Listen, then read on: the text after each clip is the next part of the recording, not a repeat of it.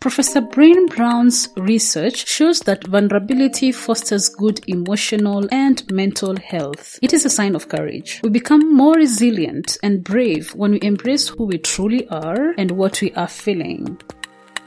The Vulnerable Scientist podcast is a space for scientists to tell their honest and authentic stories. I am your host, Sarah Nyakeri, who happens to be a scientist, informal science communicator, and I help scientists create personal websites. If you want to support this show, go to www.patreon.com/thevulnerable-scientist. You can also follow this podcast on all social media platforms at TV Scientist Pod. Hi everyone, welcome to the Vulnerable Scientist podcast. This is your host, Sarah Nyakeri, and today I have Edgar Kimani, right? Yep. So is there a specific way that you like your name to be spelled or said? No, you have said it perfectly. Okay. Why do you have two English names? David, is basically my mother's favorite name from the Bible. She liked King David, And then later on in primary, the name Edgar came when I was being baptized again. Oh, Catholic. Then I liked, there's this footballer who was called Edgar Davids, who was kind of blind. And then at that point, I thought, that guy is cool and he has a cool name. So it was added then. I insisted. Oh. So that's how the two names came to be. Oh, nice. That's interesting. Okay, Welcome to the show. Thank you. All right, so introduce yourself, who you are, what you do, and anything that you feel that is an introductory about you.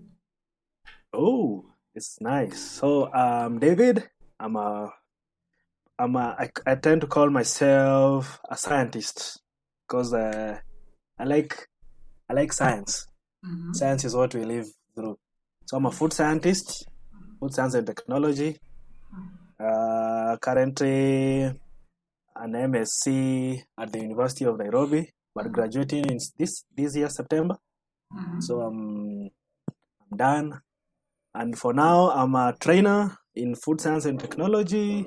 And also on the side, I do some consulting in food science and technology and everything that pertains the food science. So basically I tell people, you know what? I'm a scientist first, Kenyan second, because scientists are international. Oh yeah. Yeah. Should be proud of me. What do you mean by food science and technology? Like, could you explain to someone who doesn't know what that entails? Oh, nice question. Because the only thing that we know here is food. And you know what? Majority of people, when you tell them you're a food scientist, the first thing that comes is, oh, you're a chef. I'm like, no, not a chef. But until, basically food science, it's a science of food. And what I mean by the science of food, it's, we're talking about the chemistry of food, how to process the food, how to preserve the food. So basically, what I tend to tell people is, if you see what the food companies process, what you fetch from the supermarket, like common, even things like flour, things like margarine, those processing techniques to come up with a product. That is basic. That is a core mandate of food science, a food scientist. So it's bringing about it's the biology part and the chemistry part, and the science of food. Very totally different to cooking. Maybe some cooking, because cooking, it's cooking. But food science is the science itself. So tell us the story of how you got here. How did you become a food scientist? Where did this journey start? Actually, it started as an accident, I can say. I wanted to be a lawyer, actually. And then before my undergraduate, So we are choosing these courses. Then I wanted to be a lawyer. If lawyer didn't make it, an engineer, and then the last option was food science, technology. So when I got accepted, I was even curious. Are you telling me I'm going to be cooking at the university? Oh, you didn't know about it? I didn't know. Even me, I didn't know. Literally, I didn't know what I'm getting into. But the first year was basically rehashing high school work and some new things. But I started getting interested in food science as a career or as a course in my second year. That's when we started learning now the inner finer details. And that's where my interest picked up. But not so much until my postgraduate studies, when I actually went for the MSc in food science and technology. That's when I came to interact with other scientists, and I realized there is so much in food science that I didn't know, or other scientists what they are doing, their impact, things to do with food security. And I saw, wow, there is a whole new world opened for me. So that's when now my worldview changed completely. I was like, this is awesome. This is what I should actually put all my efforts in and be the best I can be out there in the field. So what exactly did you do for your master's? I took masters in food science and technology, and maybe if I can, it's actually, there is something maybe I can say about postgraduate studies that happens when you get to the program. You tend to, your worldview changes. It's not more about reading and passing exams, but synthesizing information and putting it out to people to see and to get what exactly you are saying. For instance, if say I'm talking about food insecurity and ways to reduce hunger and all those activities around the same topic. You see, I have to be broad and I have to think about the impact. So if I do such a project, and how do I get the information out? And how do I get the people to actually buy into what I'm saying into a simple language? So that's the language of a scientist. It has to be simple, understandable, and so those are some of the soft skills that postgraduate has really, really impacted, that I can say it's now shaping my worldview, if I put it that way. It has expanded my knowledge base and has made me interested in even other sciences. Not per se, I'm narrow on food science, but I like to hear what other people are doing, what are their research, what is their impact to local communities. It's interesting when someone explains what they're actually doing, and feel like a part of a huge community of scientists working towards a common goal, make our world better. In the end. Okay. Could you tell us more about you growing up? Ooh, that's a nice one. Growing up, my home county is Kirinyaga.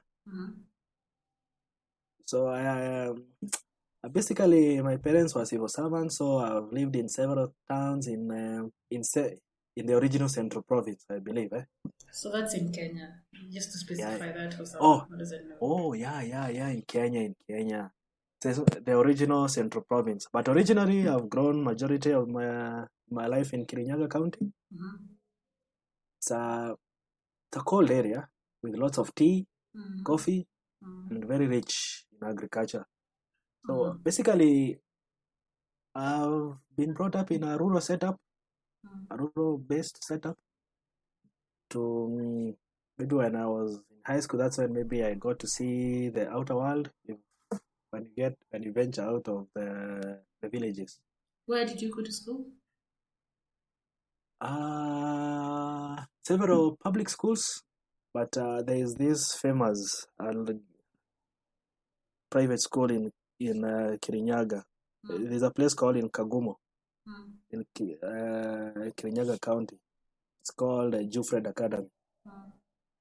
The principal there, or the owner or the founder, she's one of the impactful people who have done a lot.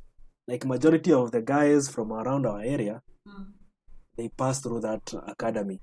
So it has a lot of impact on maybe my age mates and lots of kids after me who have gone through. So after that high school, I shifted to Muranga High School. You have heard of it? Oh, yeah. Spent 4 years there. Good, grueling 4 years. After my journey in high school, I landed in Nyeri. Actually, I studied my undergraduate in Kimani University. Good school, good engineering school, by the way. Then a postgraduate shifted base again. My journey found me at the University of Nairobi, which is about to end in September. Okay. And now I'm hoping my journey takes me elsewhere for the next step. Oh, you're hoping to do a PhD?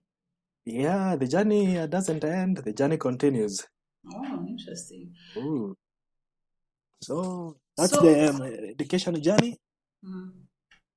Life summary.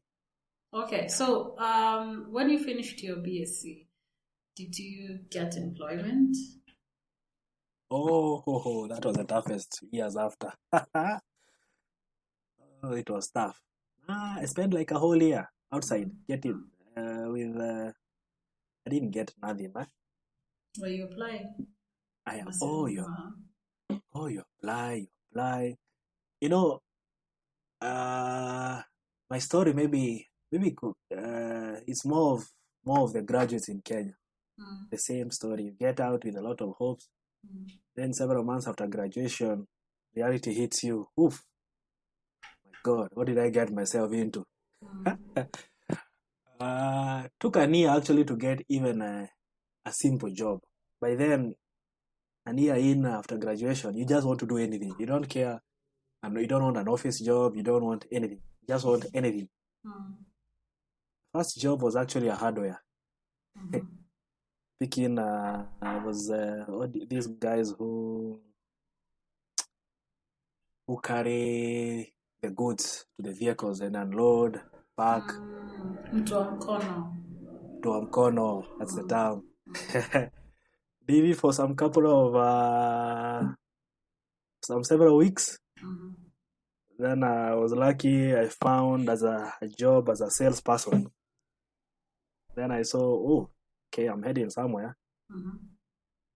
But then, to come to the theme, after doing the same sales job for like, I think 9 months. What are you selling? Juices.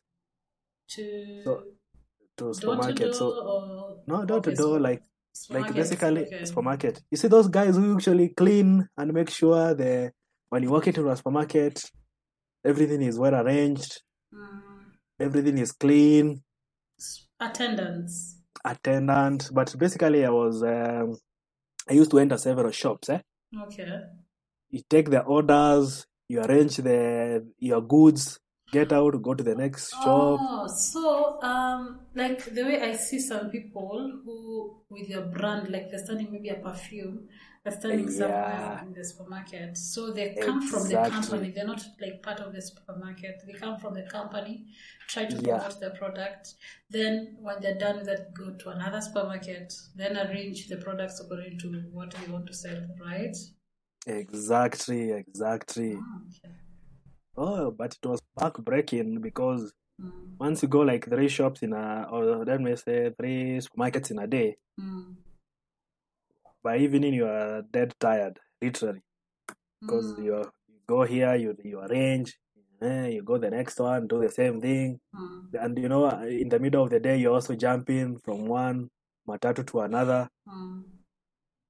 But then, after some point, I thought. After 9 months. After 9 months in, I thought maybe I should be vulnerable enough and brave enough. So actually, I resigned, and it was scary then. Wow! But did you have a plan? Actually, I didn't have a plan. That's how scary and is it Why crazy? Why did you resign? What is that thing that made you to finally resign? Because I'm thinking it's not something that just woke up one day and decided to resign. You were thinking about it, right? Yeah, I was. What is that thing that made you to finally resign? It was the working environment was extremely hostile. Let me say. Wow. Extremely hostile. What do you mean? It is a toxic work environment. You don't want to go into that. Still trying to protect the said company. No names were mentioned. Were they? They weren't mentioned. It's okay. Yeah. Okay. The point is, in Kenya there is issues to do with the toxic work environment that is not talked about enough. Okay. And having experienced that, it's not a good place to be. Yes, you want to get paid. Yes, you want to pay bills. But with a toxic work environment, with no good, when your mental state is not there, even your personal life can deteriorate easily. So when it reached, as you're saying, it doesn't come that I wake up one day and you say, you know what, I'm done. But it's a point where you have to choose yourself or the job. So I thought, but the good thing, it was around December. So it was more, I get out, go to Christmas holidays. That is back home to Kenyan. Yeah, then I think what to do next. But fate was on my side because during the holidays, someone I met challenged me if I could teach. Something I never thought I would do. And I say, you know what, even I don't have a job now, let me give it a shot. So January, I come back. And the moment I met the head of department. You met this person who challenged you to take a teaching job. A teaching job, and it was a part-time job. Okay. And mind you, up to that point in my life, I never thought I'm someone who can actually teach. So it's a new thing. So I'm like, what the hell? Let me see what it is. So I go in January, go see the head of department at this technical college, and he says, we are short of trainers.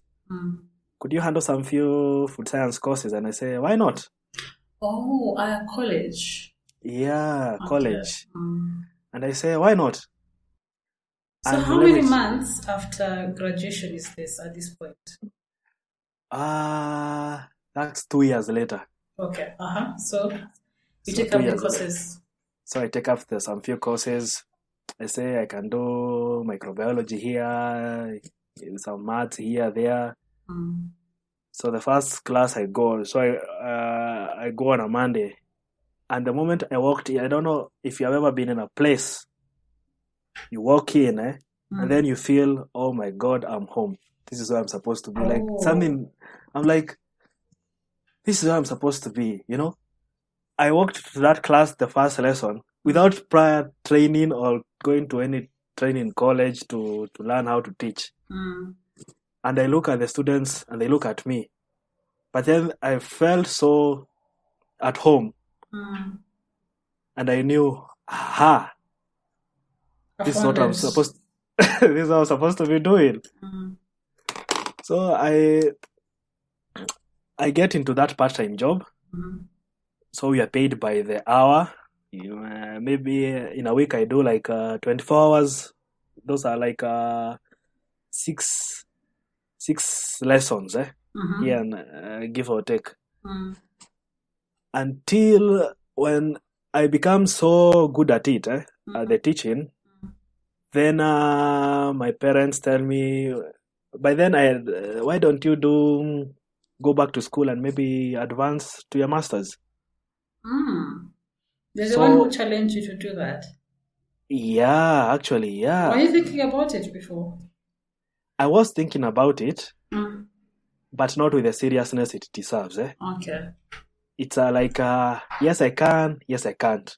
Either way, I do or I don't, I'm still okay. Okay. But at that point, when I get challenged, I'm like, let me go and just do it.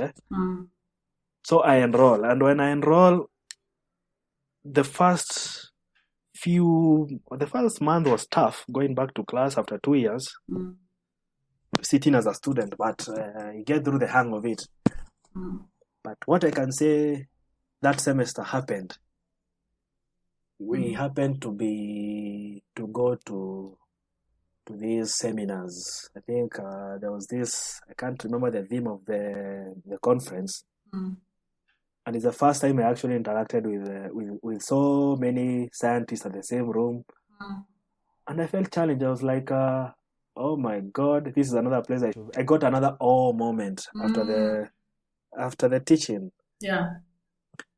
And up to that point, I never thought that I'd even consider doing a doctorate up to that point. But seeing what the presenters were doing, the impact, and then at the back of my mind, I'm thinking, well, I have that capability. I could do that. I'm here. Why not take the journey and see where it goes? So basically, I've done, just recently, I've just even handed over, published some papers here and there. I did research on cereals. Interesting. And in terms of food security, so it's the most impactful thing, as I was saying earlier about postgraduate. There's so many soft skills, scientific and even human skills you can grasp and be impactful in the scientific world, no matter what the other people say. It's a lot. It's a good impact. We three kings of Orient are bearing gifts that traverse afar, fields and forests. We three kings of Orient are bearing gifts that traverse afar, fields and forests, bells and mountains. Yeah, that's the song that came to my mind when I was just stressed about this audio. So when I was recording this, I was not careful enough to check my audio, and it came out with a bad audio, and I've tried to structure it, and it has just, I don't know what has happened. There will be other episodes from other interviews that I've done with other people. And this includes Dr. Sonal and who's the other person? Why have I forgotten? And Ian Peter Busulwa. And Dr. Sonal is a bioinformatician, and she was at Aylbury for a while, and now she's at Nottingham University, if I'm not wrong. Then the other one is a science communicator who is actually 25 years old and doing it great. He's part of the Science Africa team, and he's also part of Symbio Africa and also part of I can't remember, but the science communication branch of NARO. And I found him a very great guest in this podcast. You can now send a message on thevulnerablescientist.com, or you can review this show on any other platform that you're using to listen to this podcast. Until the next one, it's a bye for me.